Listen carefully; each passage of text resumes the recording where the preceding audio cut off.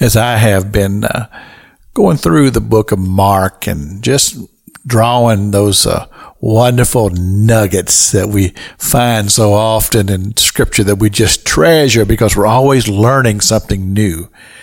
And as I have shared these things with my congregation at Freedom Road Christian Ministry and then here with you on the radio, we're seeing insights into the ministry of Jesus Christ leading up to that time that he would go into the city of Jerusalem, cleanse the temple, go with his disciples to the upper room and there minister to them, then to Gethsemane, and then to the cross and the eventual resurrection of Jesus. But we see how that as Jesus is building his ministry, that he is bringing to revelation spiritual things versus a church that was holding people in their grasp in such a way that they were not finding truth and they were not finding a spiritual connection with God.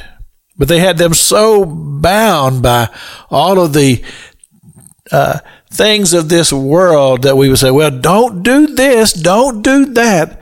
All of that is, if some way or another, they could work their way into the kingdom of God.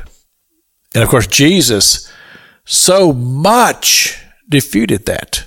Jesus, whose very doctrine was a doctrine of grace and built upon a relationship with the Heavenly Father.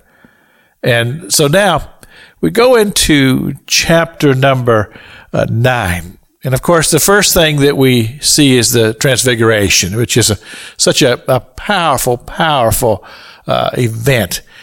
What took place there is even beyond comprehension of the human mind. It was so deeply spiritual. And to think that he chose Peter, James, and John to be there to witness this, all of this in preparation for what events were now set into place. And Jesus even told them, this has to do with my departure from this earth and the establishment of the church that will bring people to a right relationship with Christ Jesus and the Heavenly Father as we all become a part of his death, burial, and resurrection, which is the blessed hope that we have. Because we know that through the power of resurrection, that we are taken from this carnal life into the realm of the Spirit, where we'll be forever with God. And that is the goal. This is what we are all working toward.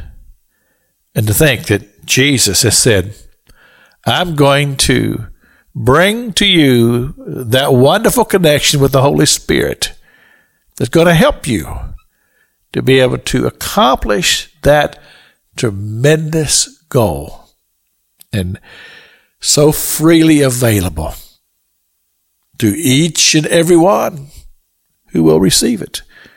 This is Pastor Jack King with the gospel on the radio broadcast.